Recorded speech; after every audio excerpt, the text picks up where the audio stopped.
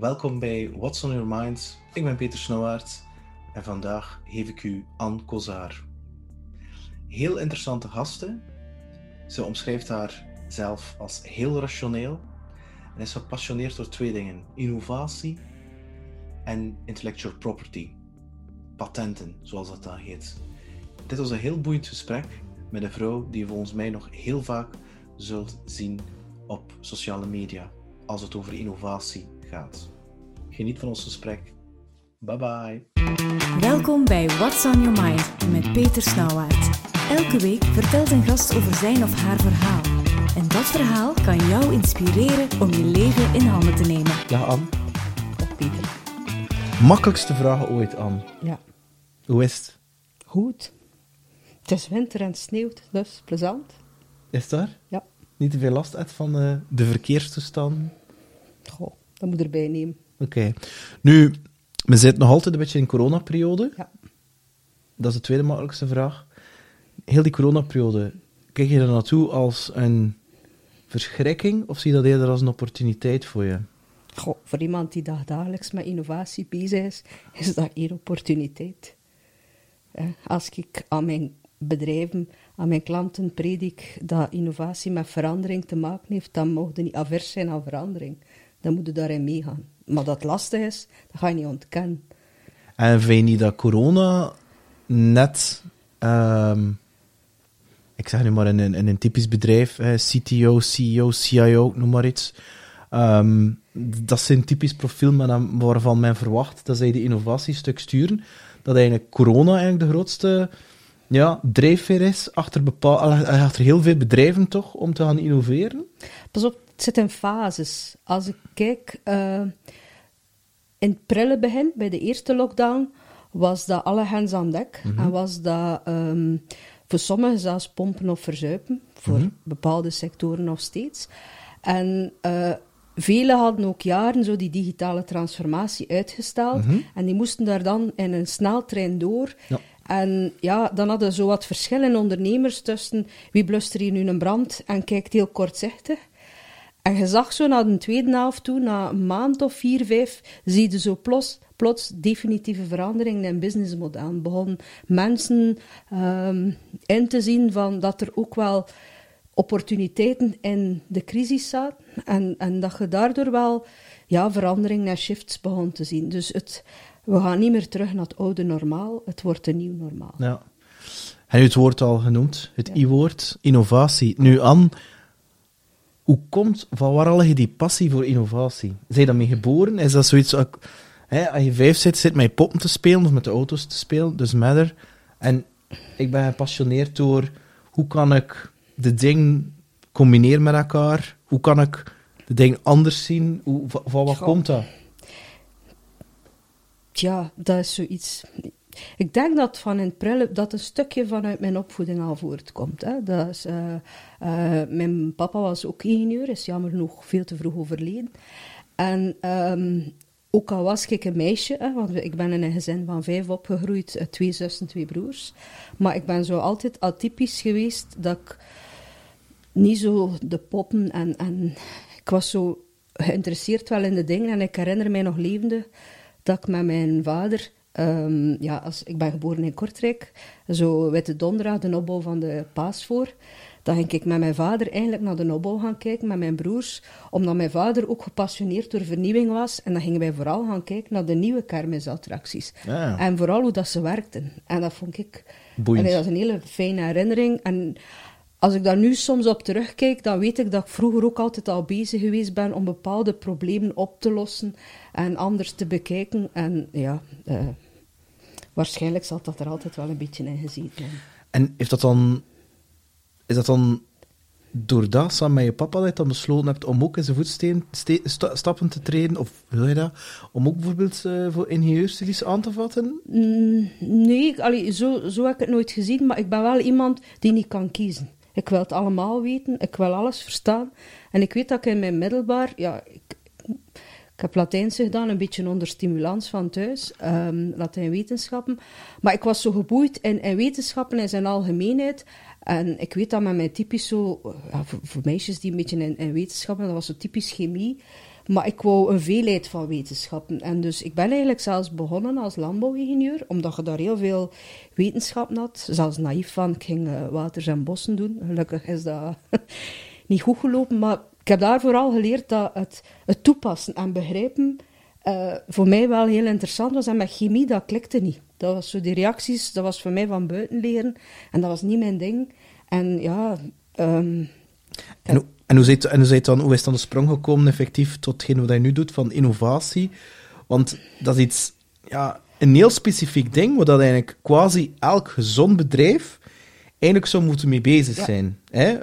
In plaats van continu de brandjes van gisteren proberen te blussen, soms al dan niet in slaap gewiegd met de successen van vandaag. Van waar haal je dat dan van? Ik ga me daarin gaan specialiseren. Goh, maar dat rolde een beetje automatisch in. Dat is voor mij eigenlijk begonnen met mijn stage. Toen dat ik in mijn 3e jaar industrieel ingenieur zat, moesten wij minstens 4 weken stage doen. Okay. Nu, in het 3e jaar was ik net mijn papa verloren. Dus dat was wel ingrijpend. Anders had ik waarschijnlijk mijn stage gedaan in het bedrijf waar mijn vader werkte. Mijn vader werkte bij Bekaert nu. Mijn vader is overleden dat jaar. En toen kwam een van onze leerkrachten op de proppen met een stageplaats aan de universiteit in Leuven. Om in het labo proeven te gaan doen. En ik mocht toen in het prille begin onderzoek gaan doen op composietmateriaal. We spreken begin jaren 90.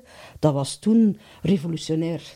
Nu is dat courant, maar toen was dat heel nieuw. En ik ben na mijn stage, ik heb dan mijn eindwerk gedaan. En toevallig mijn eindwerkbegeleider stopte aan de universiteit in Leuven.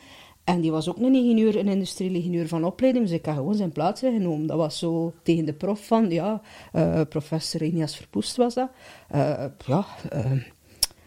Ben ik wel geïnteresseerd in die plaats. En dat was in 1, 2, 3 beklonken en ik heb eigenlijk nooit gesolliciteerd. En ja, ik heb 3 jaar onderzoek gedaan in een hele jonge onderzoeksgroep, die toen nog maar pas uit de startblokken schoot, die echt fundamenteel research deed. Ja, dat was voor mij, ja... En daar start je eigenlijk je academische carrière, want het had later ook nog aan de AMS.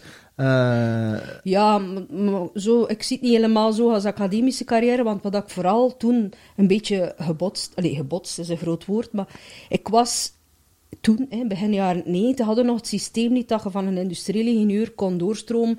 Dat was nog geen master op universitair niveau. Dus ik kon niet blijven aan de universiteit, want ik was met mijn diploma gelijkgeschakeld aan technisch personeel. Dus ik kon niet doorgroeien naar assistent en verder, tenzij dat ik opnieuw naar school ging en 3 jaar voor burgerlijk ingenieur studeerde. Dus ik ben toen... dat onderzoek, dat lag mij wel, maar na 3 jaar, omdat ik zag van, ik maak geen progressie in deze afdeling, ik ga nooit kunnen opklimmen naar assistent, omwille van het systeem. Dus heb ik gezegd van, oké, ik wil in de research blijven, dat is echt mijn ding. En dan ben ik bij Recticel gaan werken in het ontwikkelingslabo. En altijd zo als testingenieur. En ja, ik ben zo'n type dat graag graaft en de dingen verstaat en begrijpt. Dus ik werd naar de klanten gestuurd om te gaan zien wat doet die klant met ons product. En heb je dan nooit, België, heb je dan nooit gedacht van US of ergens anders? Ja, het leven... En de zogenaamde brain drain, zoals dat dan heet? Ik weet dan nu dat ik op een eind gedacht heb van doctoreren in Zwitserland, zodat we wel zien zitten. Ja, maar dan heb ik vooral mijn internationale gezocht en in mijn vrije tijd werd ik reisbegeleidster. En ben ik voor joker naar Indonesië en Thailand geweest. Oké. Heb ik daar mijn reizen een beetje gecompenseerd. En wat gebeurt er dan? Ja, dan leert u je man kennen. Ja, en de liefde. Op dat moment wel. Ja, en vandaar. Oké, interessant. Plus ja, als je voor internationale bedrijven werkt, zoals een Recticel of een Rogers later, dan worden met dat internationale geconfronteerd. Je hoeft daarom niet noodzakelijk in het buitenland te werken. Ja. En ik werd bij de klanten gestuurd, dus de klanten zaten in het buitenland. Dus ik had wel mijn kansen om mijn horizon te verbreden en te zien wat er allemaal gebeurde.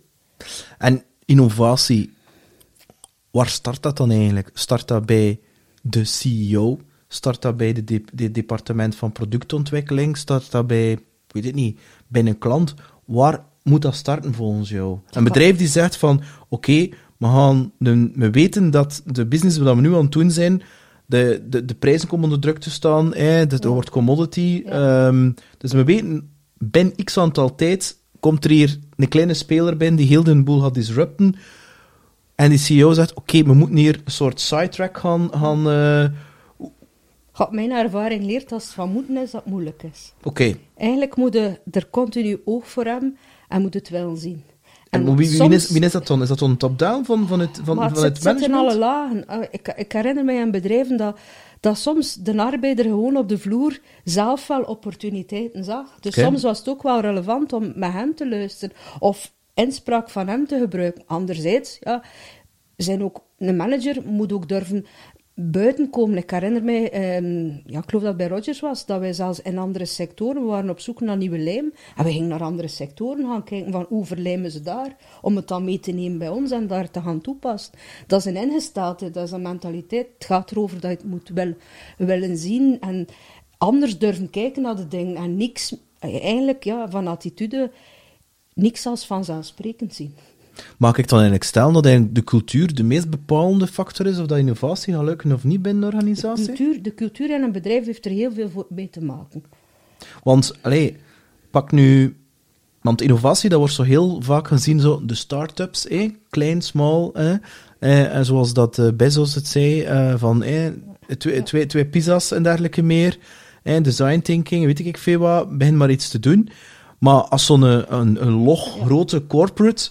Ja, die moeten ook aan innovatie doen. En ja, je zit dan met mensen die er al 20, 30 jaar werken in een bepaalde manier van denken.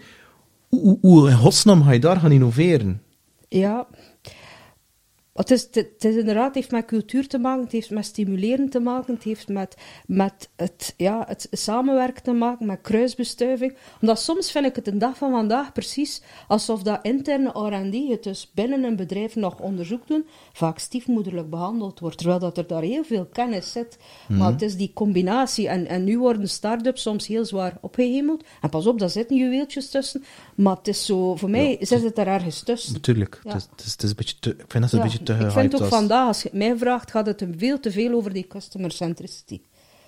Dat vind ik nu een heel interessant. Voilà. Dat vind ik een interessant. Oké, vertel vooral verder. Weet, je binnen die start-ups bijvoorbeeld heel veel bedrijven die au fond een technologiebedrijf zijn. De meeste, de meeste. Maar ze worden door een omgeving zo sterk gefocust, en ook door die customer centricity, van focus, en klant, en zorg dat je verkoopt. Maar ze zijn vergeten dat hun core technisch is, en dat er een pivot in die technologie zit. En dat ze weliswaar die in een eerste markt kunnen benaderen, maar aangezien dat een start-up voor mij nog in een R&D-fase zit, moet die weten wat dat de sterkte van die technologie is, en moet hij eigenlijk al weten van, maar na die eerste markt, die tweede zit dan nog, en die derde. En als ik nu al mijn building blocks in mijn innovatietraject voorzie, of in mijn software al bepaalde modules klaarzet, om later dan snel naar die markt te gaan, dan is het nu de moment om het te doen. Je hebt het over MVP's nu, ja, effectief. Bijvoorbeeld, ja. Nu, pas op, ik ben wel een enorme advocaat voor customer centricity gecombineerd met employee centricity. Maar voor mij kunnen innovatie, technologie en customer centricity is dat niet per definitie een paradox. En ik ben ook akkoord dat je... want ik heb in start-ups gewerkt, toen dat zelfs nog niet eens in België een start-up noemde. En dat was letterlijk met het eerste product, die eigenlijk semi-beta nog was, op de baan gaan en naar klanten gaan. En dan moest ik wel super-ingenieur zijn om te zorgen dat die klanten gepamperd werden, of die waren gewoon weg. Ja, maar want je moest believer zijn die erin geloven. Ja, maar het probleem is dat ik zie bij start-ups dat het dan allemaal over die klant gaat, omdat ze hem bij hem binnenhalen en men eigenlijk vergeet van, ja, maar er zijn daarnaast nog... Omdat een probleem zit dan bijvoorbeeld als je op technologie zit en dan moet je patent schrijven. En je gaat alleen maar die ene klant voor ogen, dan schrijf je patent fout. Nee. Dus je moet weten van... waar dat je basis zit. Maar voor het is een beetje van de twee. Ja, maar daar ben ik volledig mee akkoord. Je moet een product maken voor meerdere klanten. En je moet zorgen dat dat gevalideerd is met meerdere. Ja. En je moet eigenlijk... Dat was die kerel van Odoo, die een CEO. Dat is een open source bedrijf in Wallonië. Ja. En die kerel zei letterlijk... Onze roadmap wordt bepaald door de feature request van grote prospecten en niet van ons bestaande klanten. Omdat die het meest innovatief zijn. Dus, en dat vond ik een heel interessante inzicht. Maar moet die prospecten wel zien? Ja. En je moet die vertaling kunnen maken dat er nog prospecten zitten in andere sectoren of in een sector maar met een uitbreiding. Dus wat hij nu eigenlijk zegt, is dat sommige start-ups... Ik ben het aan het zwart-wit zeggen, hè. Maar dat is wat ik een stukje dagelijks doe bij die start-ups en bedrijven. Ik ga eigenlijk de obvious terug in vraag gaan stellen. Ja. Omdat ze misschien soms een beetje de easy... Bijvoorbeeld, het voorbeeld dat ik altijd gebruik is voor het in volle corona, hè, om typisch te zijn. Hè, in het begin, heel veel van de zieke mensen hadden zuurstofprobleem. Ja. Dus de ziekenhuizen moesten versneld manieren vinden om meerdere patiënten tegelijk te bedienen. En er zijn een paar universiteiten toen opgesprongen. En die hebben daar een systeem voor ontwikkeld. Maar als je dat herleidt, gaat dat eigenlijk over zuurstof of eender welk gas gaan verdelen over meerdere systemen. Als je dan als start-up zegt van ik heb mijn technologie en ik ga dat alleen maar naar die zuurstofapparaten in een ziekenhuis richten, dan heb je ook maar dat. Terwijl je zegt van ja, maar ik ga dat toepassen op alle media waar dat eigenlijk die laminaire stroming en die verdeling van stroming belangrijk is. En oké, ik heb nu wel die eerste, maar dus ik ga daar wat business developers op zetten. Ik ga dat richten, maar ik ga tegelijkertijd verder ontwikkelen. Ja, ben ik volledig mee akkoord. En zo, en dus een spin-off of zelfs een aparte unit daarvoor gaan creëren. Een business unit creëren. Omdat je dan ook diversificatie had.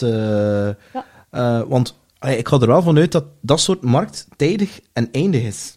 Ik ga ervan uit dat op een bepaald moment dat zal gedaan zijn dat er ofwel een surrogaat is die goedkoper is, of dat de boel onder controle is. Maar dat is uiteindelijk een beetje ook de basis van, dat is een innovatiemethode van de jaren 2000. Ik vind het jammer dat het een beetje verloren geraakt is, maar dat noemt het TRIS-methodologie. En TRIS is afkomstig uit patenten, een stukje mijn passie-IP. Dat is een Rus die voor Rusland patenten moest stockeren in databases. En die zei, terwijl dat ik ze nu toch moet lezen en in kasten moest steken, ik ga een keer proberen te analyseren of dat ik al die uitvindingen niet kan herleiden naar 40 principes. En eigenlijk heeft hij ontdekt dat er 40 principes zijn dat je kunt gebruiken. Je zoekt de contradictie in een uitdaging en op basis van de contradictie heeft hij voorstellen van mogelijke oplossingen. Dat heeft met alterneren, lokaliseren en zo verder. Maar hij stelt dingen in vraag en in het fond zegt hij van als je een bedrijf ziet die een hamer verkoopt, dan moet je vooral onthouden dat je iets verkoopt dat een nagel in de muur slaat. Mm-hmm. En de dag dat er iets goedkoper op de markt komt om die nagel in de muur te slaan, dan zei hij niks meer met uw hamer. Klopt. En dan moeten bedrijven heel vaak onthouden. Ze denken van, zelfs al maak je een commodity product, dan nog. Kijk wat er met een Uber gebeurd is en met een Airbnb, dat zijn de schoonste voorbeelden. Met een Amazon. Ja. Voor mij is dat, ik weet dat er al veel kritiek op is, maar ik doe het wel iedere keer. Nee? En je weet vanaf het moment dat hetzelfde product met dezelfde servers geleverd wordt die goedkoper is, zijn we gejost. Ja. En dat is zo de strekking die dan ontstaan zijn, wat men noemt. Je hebt enerzijds Teslaization. Wat heeft een Tesla gedaan? Die heeft eerst heel veel technologie ontwikkeld in zijn batterijen voor autosector. En nu is hij aan het kijken om met die technologie van batterijen ook in huis te... in die dus roof, dan noemen ze Teslaization. Dat is, je behoudt je technologie en je zoekt andere markten. En dan is het alternatief Uberization. En dan zegt Uberization van... ik ga eigenlijk... de taxis, wat een hardware is, vervangen door software, door een platform. En ik ga dezelfde markt bedienen, maar ik ga de technologie waarmee dat ik bedien, vervangen. En dat is dan wat men Uberization noemt. Want voor mij, Uber, dat is misschien een beetje plat, voor mij is het dan een betaal-app met een of andere GPS, een Google Maps. Ja. En dat is zo, wat eerlijk gezegd. Ja. En maar het is clever gevonden. Het is super clever gevonden, omdat de manier waarop dat je bedient, en dan geef ik wel lekker met de customer centricity. Staat dan maar een keer in Las Vegas of in New York. Moet daar een keer in de gietende regen. Ik bedoel, in plaats dat je moet wachten op een taxi, komt de taxi naar jou. En ja, dat vind ik wel...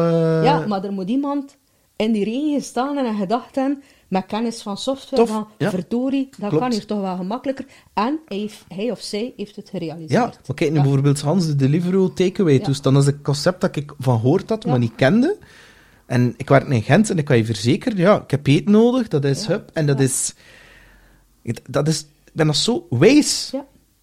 Maar heel veel van de innovaties, en dat merk ik, zijn ontstaan omdat persoon X of Y in zijn eigen levenswereld, rond zijn kerktoren, maar de jonge generatie leeft niet meer vanuit de mentaliteit van de kerktoren, dat is meer nog van mijn generatie, maar die ziet daar een probleem en die lost dat op, omdat digitaal meer skills heeft en software misschien soms beter begrijpt, die niet avers is van nieuwe technologie en die probeert het gewoon het is soms jammer dat hij niet verder kijkt dan zijn kerktoren, maar soms vinden ze wel het warm water dan uit, omdat Aalder al bestaat.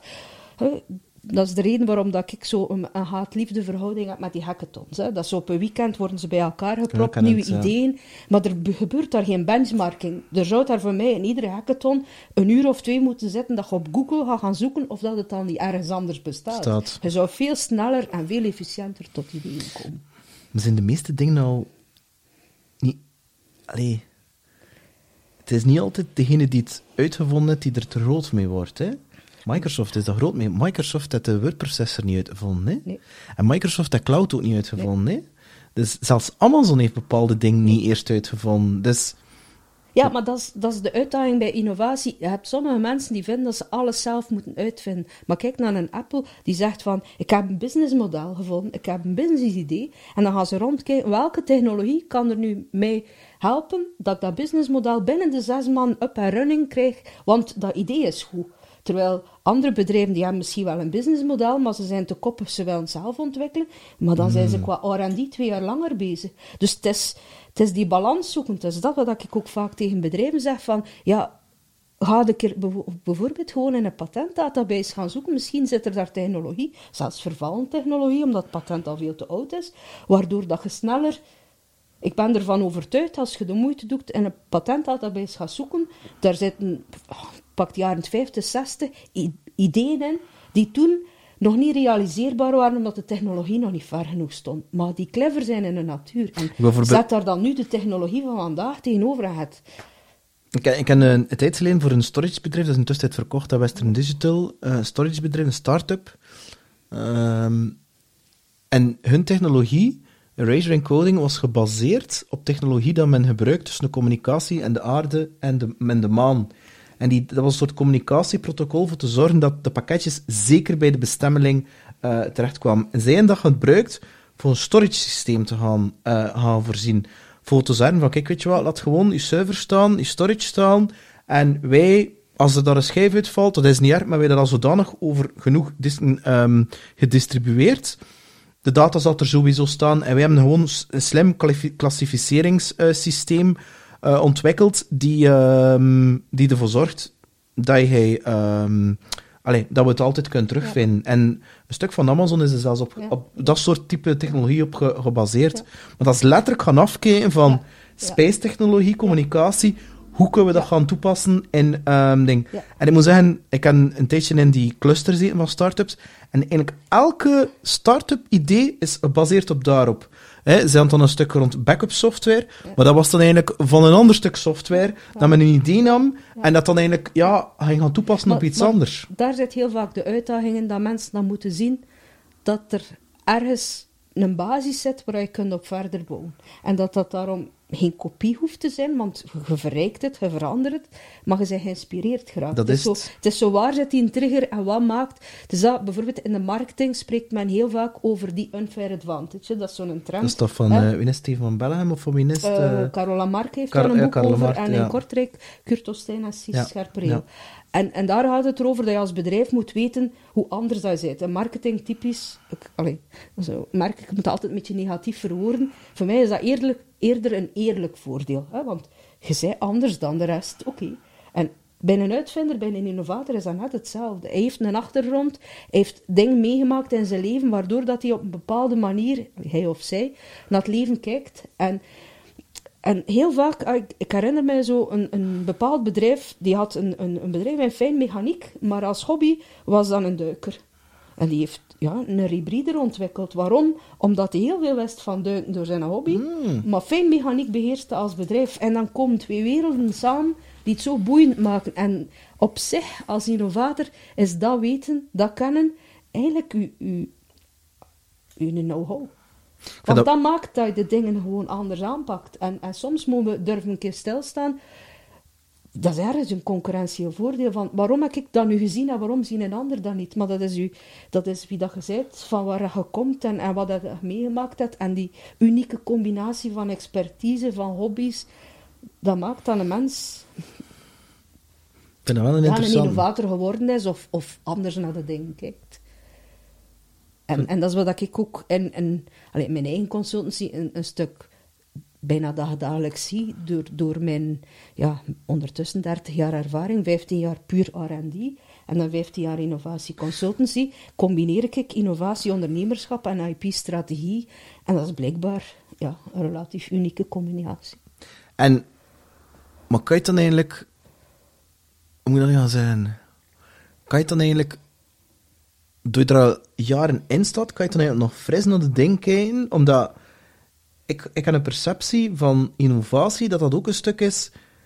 Allee, pak nu Tesla, want het zijn altijd een grote voorbeelden dat we nu aanhalen, een beetje die clichés. They said it could not be done. En soms moet je een bepaald... Want uiteindelijk, het doel van Tesla is niet auto's op de wereld zetten. Nee, hij wil naar Mars, hè? Ik bedoel, en die meent dat ook. Hè? En maar hij wil ook dat duurzame energie, en dat eigenlijk wel, want er staat zijn patent ter beschikking ook, dat iedereen duurzame mobiliteit wil. Ook. Ja. Maar ik ben wel overtuigd dat de Nelon, niet dat ik hem persoonlijk ken, maar goed, is dat... Ik ga niet zeggen dat je een beetje zot moet zijn, maar je moet toch durven de ding...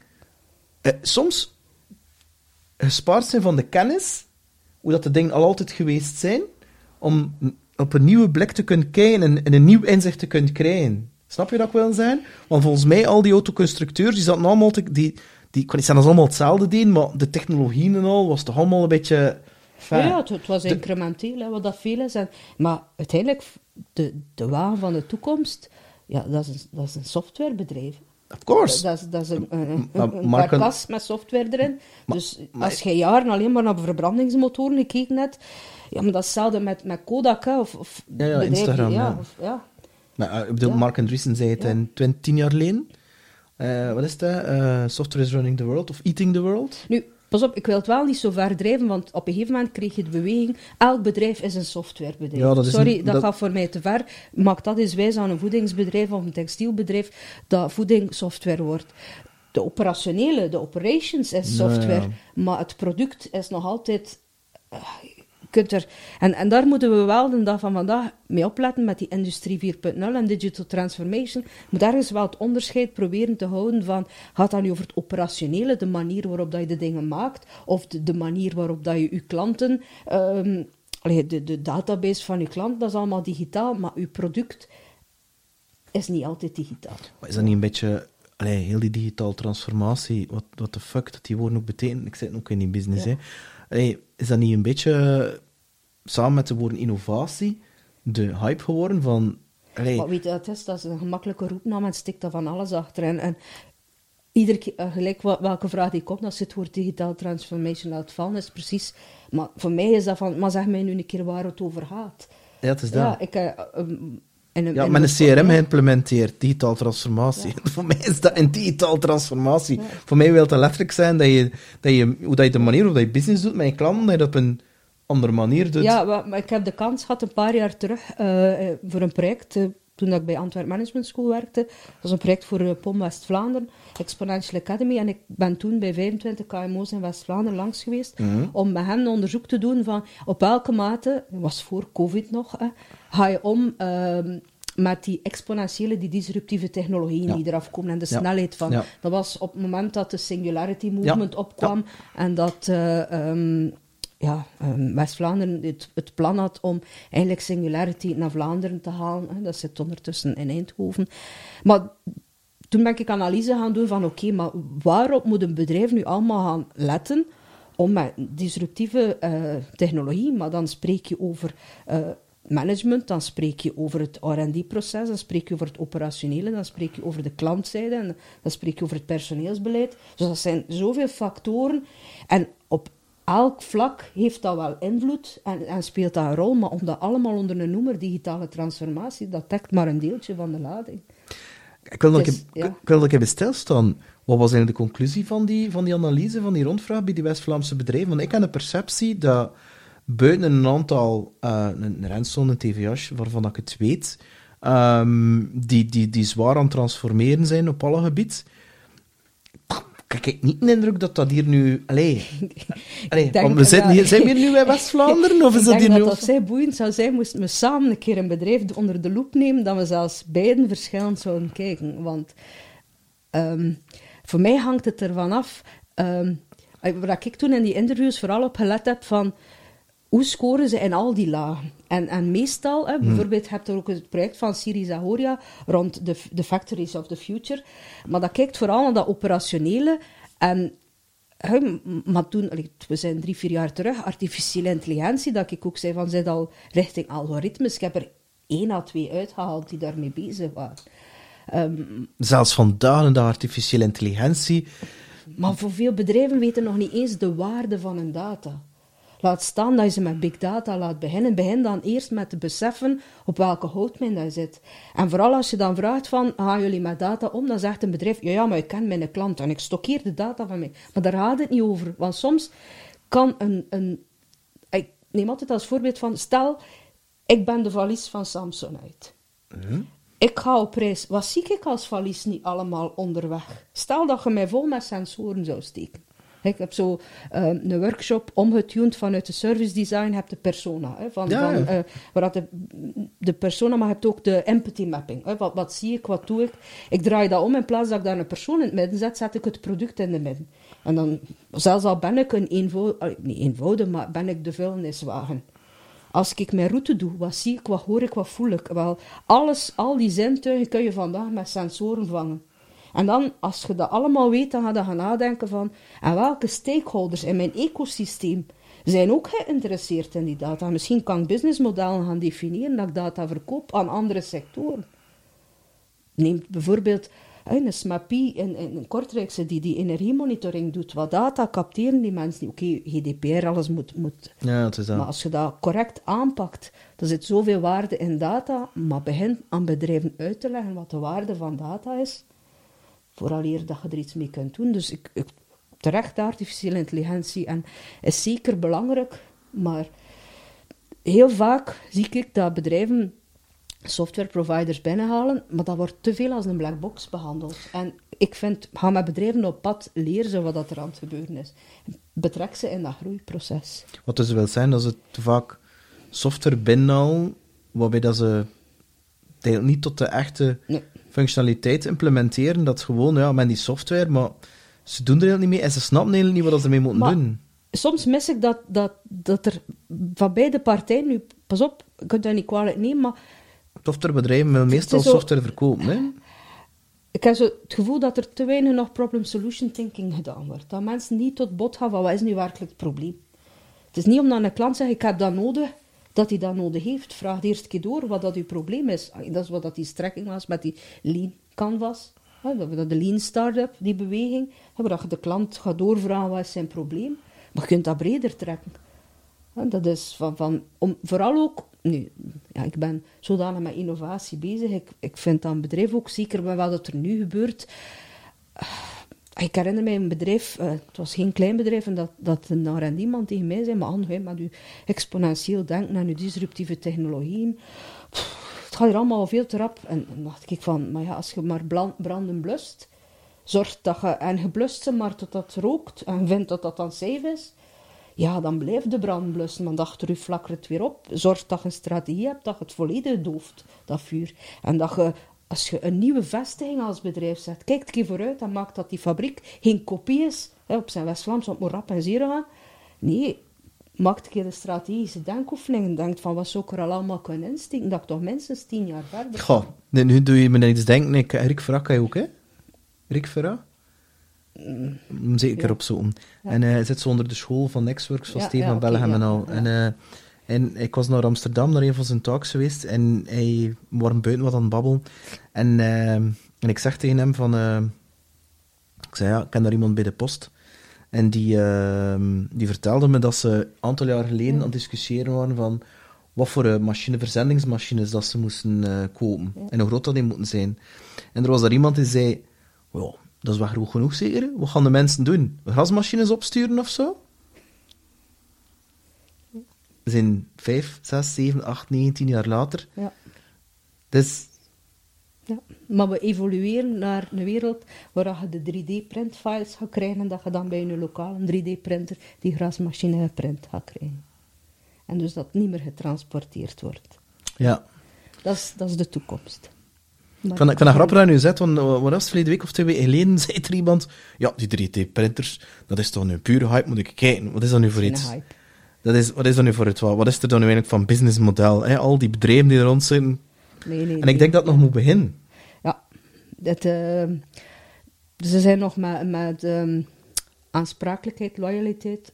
Want als je iemand iets anders laat printen en het is niet het juiste materiaal geprint, hoe ga je daarmee om? Ja, het is liability. Dus dat is nog een issue. Maar die businessmodellen zijn er om dat transport te vermijden. En we zien door corona ook hoe dat eigenlijk ons globaal denken en het feit dat we overal en waar rondgaan, ja, ze kunnen 1, 2, 3 van alles verspreiden, maar ook puur uit efficiëntie als 3D-printing verder staat, plus ook op vlak van voeding.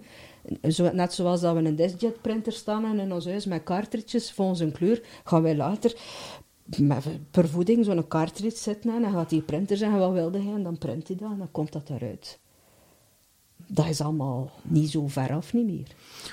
Dat we dat gaan aanvaarden, hè, want we willen terug in onze vrije tijd een beetje naar het ambachtelijke. Dat is die connectie dat mensen zoeken. Hè. Zeg, wat is er dan vanuit de high level bekeken? Was er zo voor jou, was er nu intussen 20 jaar bezig of zoiets? 30. Of langer? 30? Ik heb nog braaf gezegd, Jan. Hey? Wat is zo voor jou het verschil in innovatie nu en 30 jaar geleden? Want nu voor jou moet dat toch fantastische tijden zijn, tegenover 30 jaar geleden. Max nu, ja.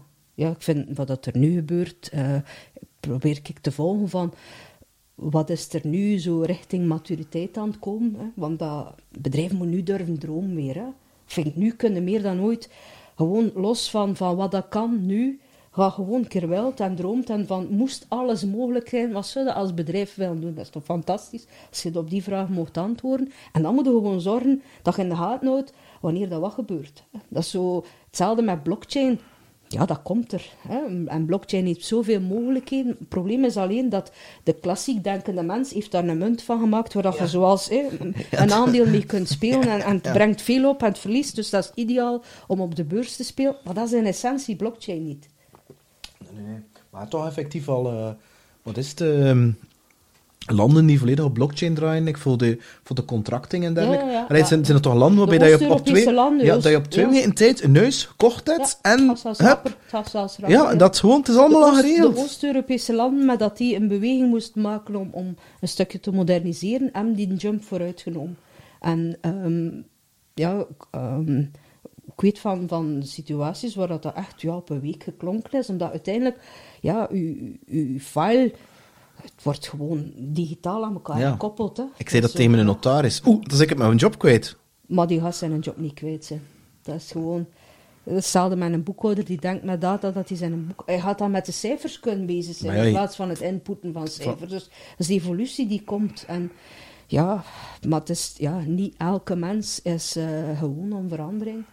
Maar blockchain bijvoorbeeld, wat dat velen niet weten, is een oplossing ook, om terug naar mijn IP te gaan, is een oplossing bij de problematiek van copyright infringement. Ja. Steekt gewoon wat code in uw foto, zet die online en op het moment dat die foto gedownload wordt, krijg je een melding en dan weet je dat. Ja. En dat is de toekomst, daar zijn ze nu mee bezig.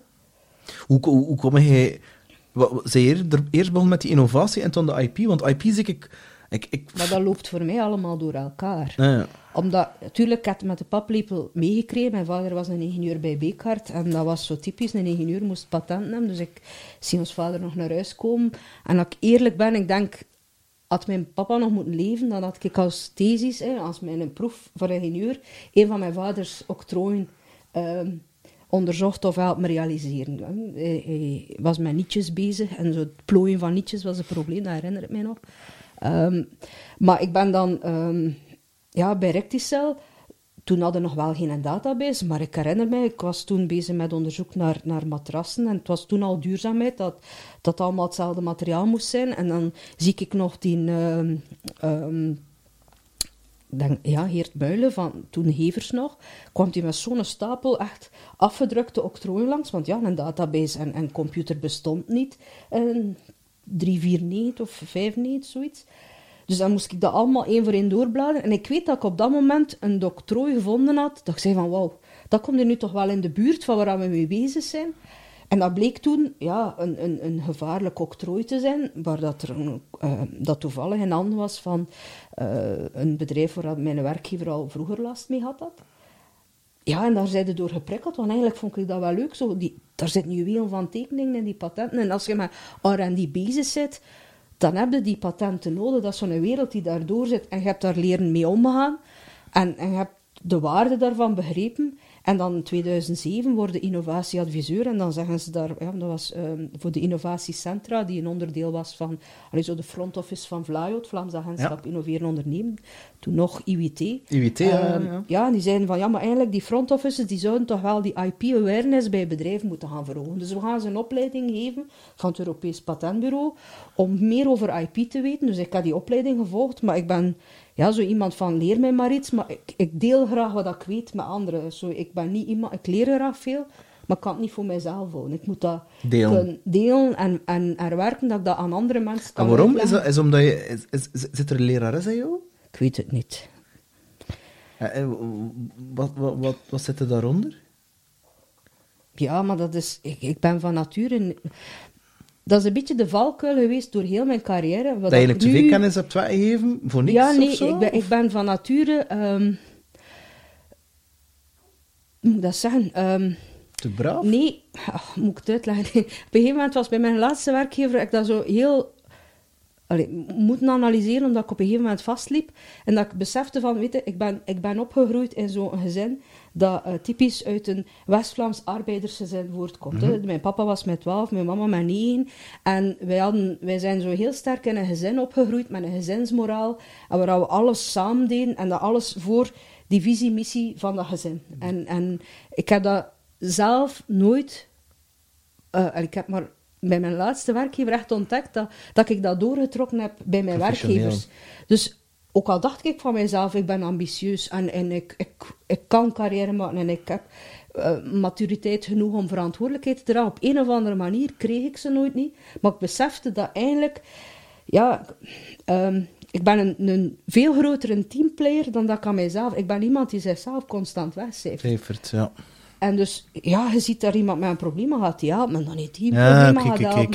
Ja. En op zich, heeft dat wel gemaakt. Hij zei wie hij zei. En dan heb ik op een gegeven moment gezegd van, oké, 2020, Anne gaat haar ding doen. Anne gaat rebel worden en Anne is zelfstandig geworden. Het is dat. Ik ging net zeggen, dan is consulting eigenlijk het ideale, want dan word je betaald voor te delen.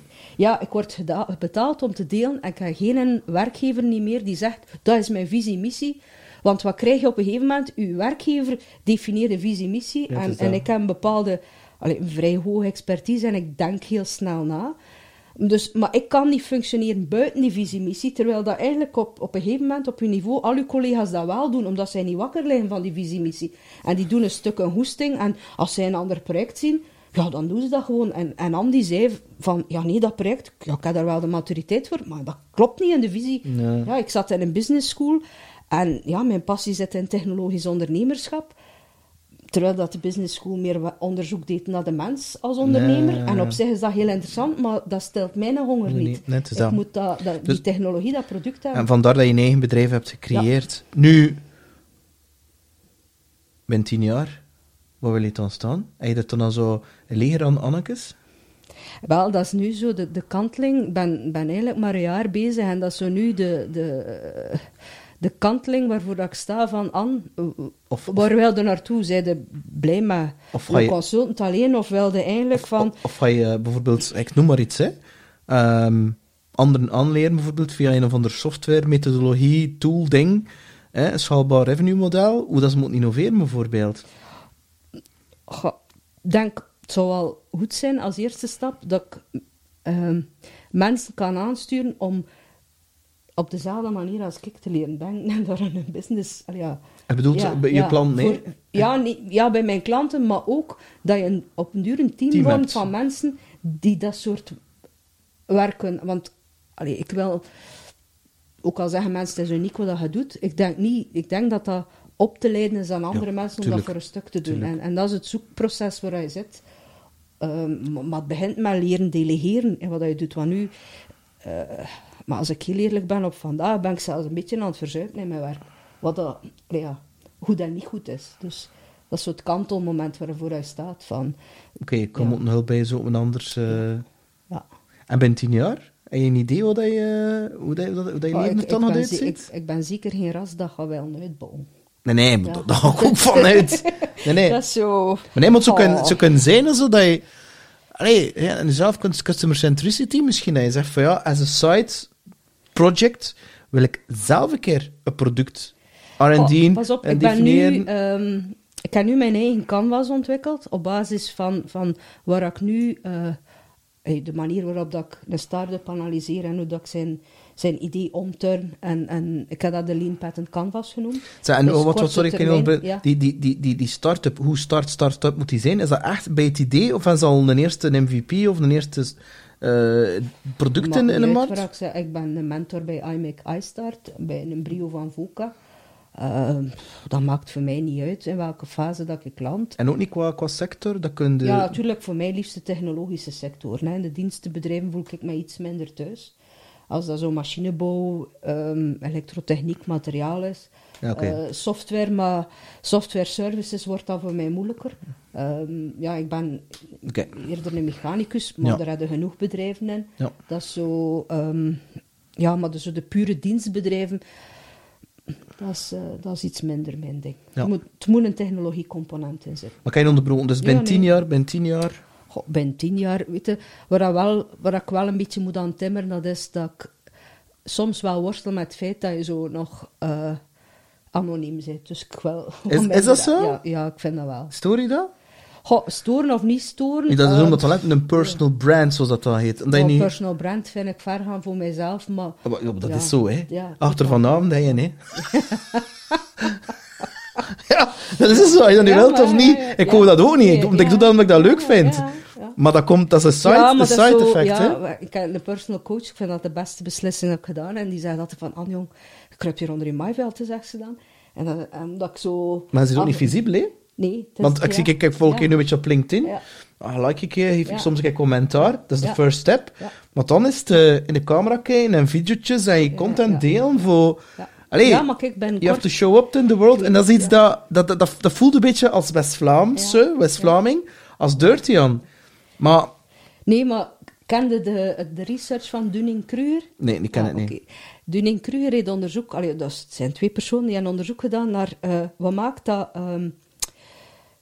Je hebt mensen die van nature graag vertellen over inzichten en spreekbeurten geven en lezingen geven en die op vergadering mening verkondigen. En het is daar niks mis mee. Je hebt mensen die van nature het gevoel hebben van ik weet nog niet genoeg, ik ga toch nog een beetje meer zoeken. Nee. En die zijn zo van nature perfectionistisch en die vinden dat ze geen mening kunnen geven omdat ze de materie nog niet genoeg beheersen. Ja. Als ik eerlijk ben, zit ik een beetje te veel bij die tweede categorie. Mm-hmm. Totdat er iemand tegen mij zei van, ja maar Anne, met 40% van wat jij weet, kun je al 60% van de bedrijven bedienen. Dus plus waar ook, lig je wakker van? Dus dat, plus, wat er ook is dat... ik weet niet van wie dat ik het opgepikt heb, hè, wat ik het zeker niet uit zelf vond, is dat... de kennis dat je hebt, of de statements, de opinies die je nu inneemt, gelden voor nu. Ja. Maar dat kan best zijn dat je binnen 5 jaar zegt... Dat was verkeerd. Ja. Want intussen heb ik dat en dat geleerd. Ja. Maar toen, op dat moment, was dat voor mij de juiste statement, opinie. Wat je nu zegt over die customer centricity, dat ik denk, kun je dat niet? Misschien wel.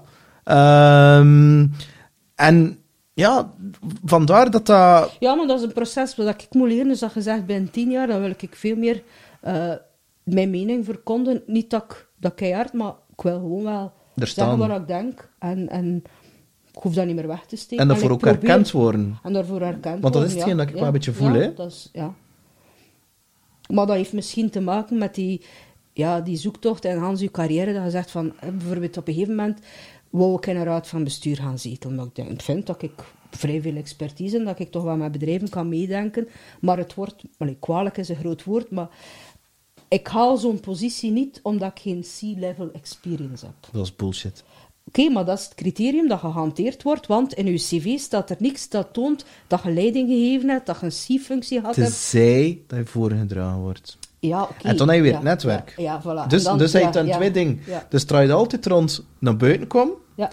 En een netwerk is al een gevolg ervan. Want op een bepaald moment naar buiten komt, ga je mensen aantrekken die willen viben met de ANSI-vibe. Maar als je mij eerlijk vraagt, ik zou liever in een raad van advies zitten dan in een raad van bestuur. Ik denk dat ik veel meer zou renderen in een raad van advies, maar ik ben daar niet meer hard op naar op zoek. Ja, maar het is toch goed voor bij 10 jaar te zijn. Ik wil bijvoorbeeld in een paar raad van adviezen zitten, een paar dit en een paar dat, omdat ik geloof mij heel hard, en dat is misschien... Ja. Ik weet niet tegen een beetje keihard tegen een irrationeel denken gaan, maar ik geloof heel hard in visualiseren. En zo van, oké, ik vind dat mijn toekomst zo er moet uitzien, dus nooit op papier gezet. Ik wil dat en dat en dat en dat. Ik heb dat 6 per jaar, ik. Ja. En of ik dat nu al of niet, dat maakt het niet uit. Maar ik weet wel dat doordat met mijn mind, mijn hersenen, gaan mentaal dingen doen, voor te zorgen dat ik mijn focus er naartoe ga aan. Hè?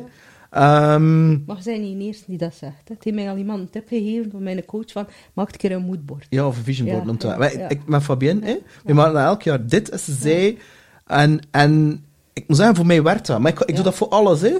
Piano spelen. Ik wil leren piano spelen. Begint dan. Leraar gezocht. En dat is nu virtueel. Via Zoom-calls. En ik neem dat dan op. En ik zeg dan, ik wil tegen het einde van het jaar 52 nummers kennen. Oké, dat zijn er toch misschien 52, het zijn er toch misschien 40. Ja, maar ik kan wel 40 nummers spelen. Ja. En ik heb wel een heel duidelijke focus. Ja. Zie je? En ik kan dat eigenlijk met deals, met aantal podcasts, wie dat ik wil, ik heb dat allemaal opgeschreven. En dat zorgt ervoor door het feit dat je dat... Je kunt dat dan spiritueel nemen, je kunt dat, noemt dat dan journalen. Hè? Dat is eigenlijk hetzelfde. Je kunt dan letterlijk... Dat is omdat je dat opschrijft. En het feit dat je dat opschrijft, maak je dat eigenlijk materieel. Manifesteer je dat. Dat is de eerste stap erin. Anders blijft dat gewoon iets... Ja. Dat hier zo zweeft. Maar ja, je zit al verzopen in discussies met een of een ander. Terwijl je gewoon zegt, kijk, ik wil voor dit jaar 1 raad van advies. Ik wil bijvoorbeeld... ik wil bijvoorbeeld gezegd van, ik ga een podcast doen, ik ga een boek schrijven, dus ik ben bezig. Ah, kijk? Voilà. Is zo? Ik heb van dit jaar gezegd van, wat op mijn pad komt, om meer... visibiliteit. Visibiliteit, maar ook te vertellen wat dat Anne denkt of doet en wat haar mening is, dan zeg ik daar ja op. Dus was het nu onlangs ook een 8 maart is er een internationale conferentie van alleen maar vrouwen die met tech te maken hebben. Dan kan je is dat iets met stem? Het is niet zozeer stem, het is gewoon omdat Women's Day is, 8 maart. Maar het moet te maken hebben met technologie en het zijn alleen maar vrouwelijke sprekers, dus ik heb mijn stoute schoenen aangetrokken en ik geef daar een talk over mijn leanpad en canvas. Voor vrouwen, vandaag een dag in tech, vind je dat er veel is? 2 of 3 dagen geleden was het... maar ik vind wel dat het een beetje eenzijdig ICT is. En dat vind ik jammer. Want ik ben ook een stemrolmodel. Mm-hmm. Maar als je kijkt naar hoe dat ze worden nu voorgesteld, hoor ik precies niet in dat rijtje thuis. Ik heb mechanica gedaan, ik lees patenten. Maar dat is ook een interessante job. En voor iemand die graag de dingen analyseert, en daar zitten zeker vrouwen tussen die dat doen, dan zijn dat ook leuke jobs. Ja, maar ik denk, en nu ga ik het een beetje hard en plat zeggen, ik denk ook, want het is nu net geweest, dat ICT Awards, dat als ik kijk bijvoorbeeld naar de persoon van verleden jaar, die ik ooit op mijn lijstje ook een keer wil doen, maar ik ga ook niet iedereen gaan vragen die heel de tijd in de picture komt, omdat ik denk, ik zit dan eerder op zoek, ik ga naar die parels. Dat heeft ook te maken dat, als je gaat kijken naar hun track record, was het al een deel van hun naar buiten komen. En ik merk voor mijzelf dat mijn natuur daar niet thuis hoort. Ik ben in die netwerken geprobeerd van mij daar te integreren, in die netwerken van Fierce Ladies of wat heb je. Maar op een of andere manier hoor ik daar niet thuis. Omdat dat zo voor mij... Ik wil geen bold statements, maar ik heb wat diepgang in de gesprekken nodig en soms ik mis een bepaalde laag in die netwerken. En toch denk ik dat ze bestaan. Misschien niet in België, voor je. Maar volgens mij bestaat dat zeker. Ik ben maar absoluut. Dat van, wel. Ja, noemt ze dat die ex-judoka, die ook burgerlijk is of industrieel is? En je ziet wat er die bezig is. Ja, absoluut, ja. Ja, en dat is ook, nou ik vernomen heb, een redelijk introvert persoon. Ze loopt zich ook niet zo daarmee te koop. Maar ze zijn er wel. Ja, maar voor mij, ik heb geleerd, dat is dat soort netwerk. Ik ben op zoek naar de netwerken waar ik thuis hoor. Hè. Ook op privévlak krijg je het daar op een gegeven moment moeilijk mee. Omdat je een stukje rationeel bent en soms te rationeel bent. En dan niet heel dan over chakosje bezig bent. Ja, maar ik kan niet over chakos. Nee, maar goed ook wel zeggen, ja, hè? dat is zo... dat is... Dus dat is voor mij een groeicurve, om dat emotionele wel meer in je dagelijkse te krijgen. En te zoeken naar welke netwerken, waar hoort je thuis. Dat is zo... Maar dat is een ongoing proces, ja. Dat is... Maar ik leer heel veel bij over mijzelf. Dus, en want uiteindelijk is dat, hè? Ja, maar ik vind dat mensen ook moeten blijven leren over zichzelf. Hè. Ik begrijp soms mensen niet, ze zijn in de 40 en dan zeggen ze van, we zijn oud en wijs genoeg, kunnen ons nu niks meer leren, we weten nu genoeg. En dan vind ik jammer, hè. Er is nog zoveel, want als ik op mijn 50ste, ik ben er nu 52, als ik op mijn 50ste die confrontaties bij mijn werkgevers niet meegemaakt en met bepaalde projecten, zonder dat ik er wel over in detail ga, dan stond ik op vandaag niet waar ik nu sta. Dus ik ben als mens, ook al waren ze soms pijnlijk en ook al waren die momenten heel hard, maar ik ben als mens gegroeid daardoor. Dus eigenlijk, dat zijn cadeaus en ik ben dankbaar voor wat er gebeurd is.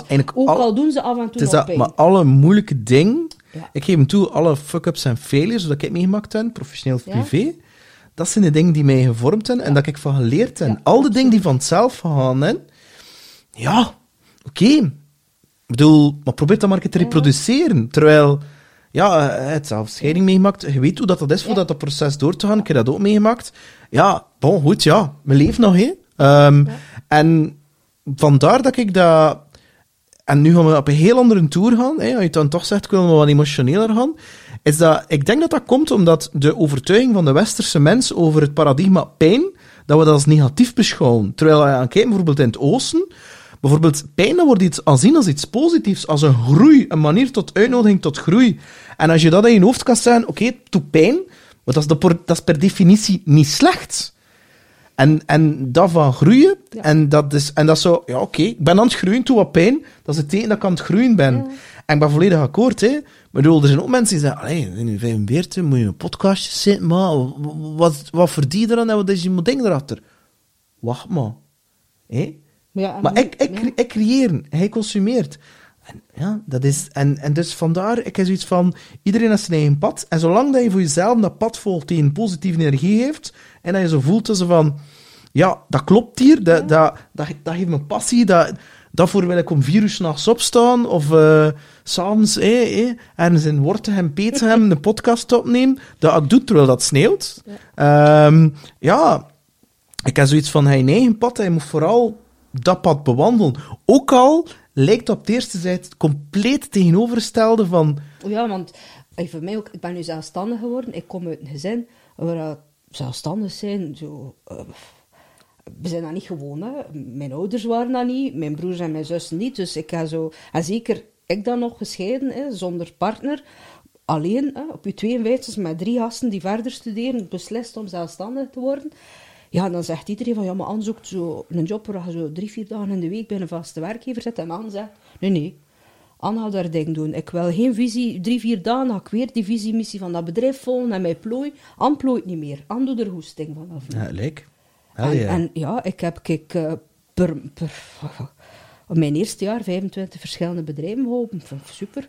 En ik vind dat nu interessant. Hoe veeg je dat je klanten? Is dat dan... Ik heb jaren natuurlijk... een immense netwerk opgebouwd. Ik ben gestart in januari 2020. Dus je moet niet verkopen?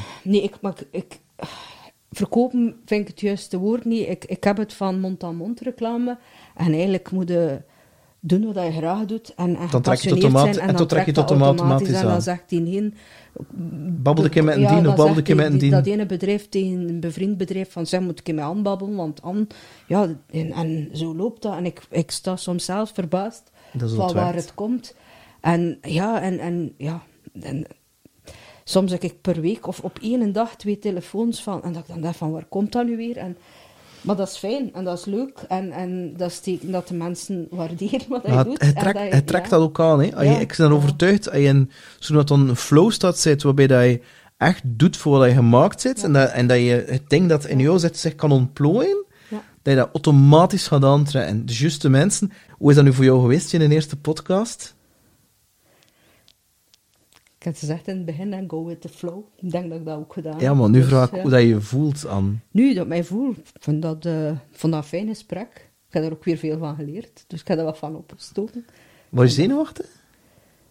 Ja, het viel mee, maar voor een stuk wel. Ja, omdat je bent rationeel. Hè. Je denkt van, ik moet opletten daar en daar. En welke mening, dat is voor mij nog zo het proces van, je moet durven een mening verkondigen. En je moet niet wel een antwoord geven dat voor iedereen voldoet. Je moet durven een stelling. Net zoals dat ik heb durven zeggen van, die customer centricity, ja, ook vind je dat die hype is dat voorbij, er is nog iets anders. En ik mag dat nu, tuurlijk. Ik moet dat ook gewoon meer zeggen. Maar had dan nooit het gevoel dat ik erop uit was voor je te pakken of zo? Nee, dat heb ik niet. Dat gevoel heb ik niet. Ja, het is dat.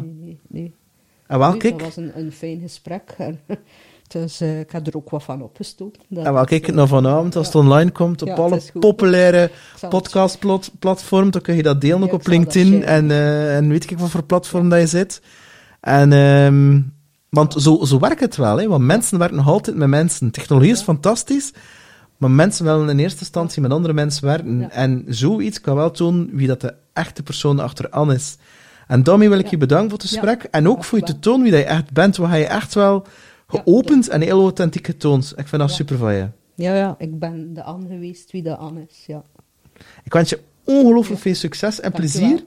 En ik ben er zeker van dat er een deel 2 gaat komen binnen een paar jaar, om te zien hoe dat dan allemaal verlopen is. Ik zal het onthouden. Dat is goed, ik hou er u aan. Zeker. Beste Jan. Bedankt. Bye-bye.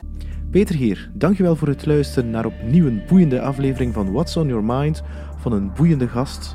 Laat me vooral weten wat je ervan vindt en subscribe via peersgrow.com. Dankjewel. Bye.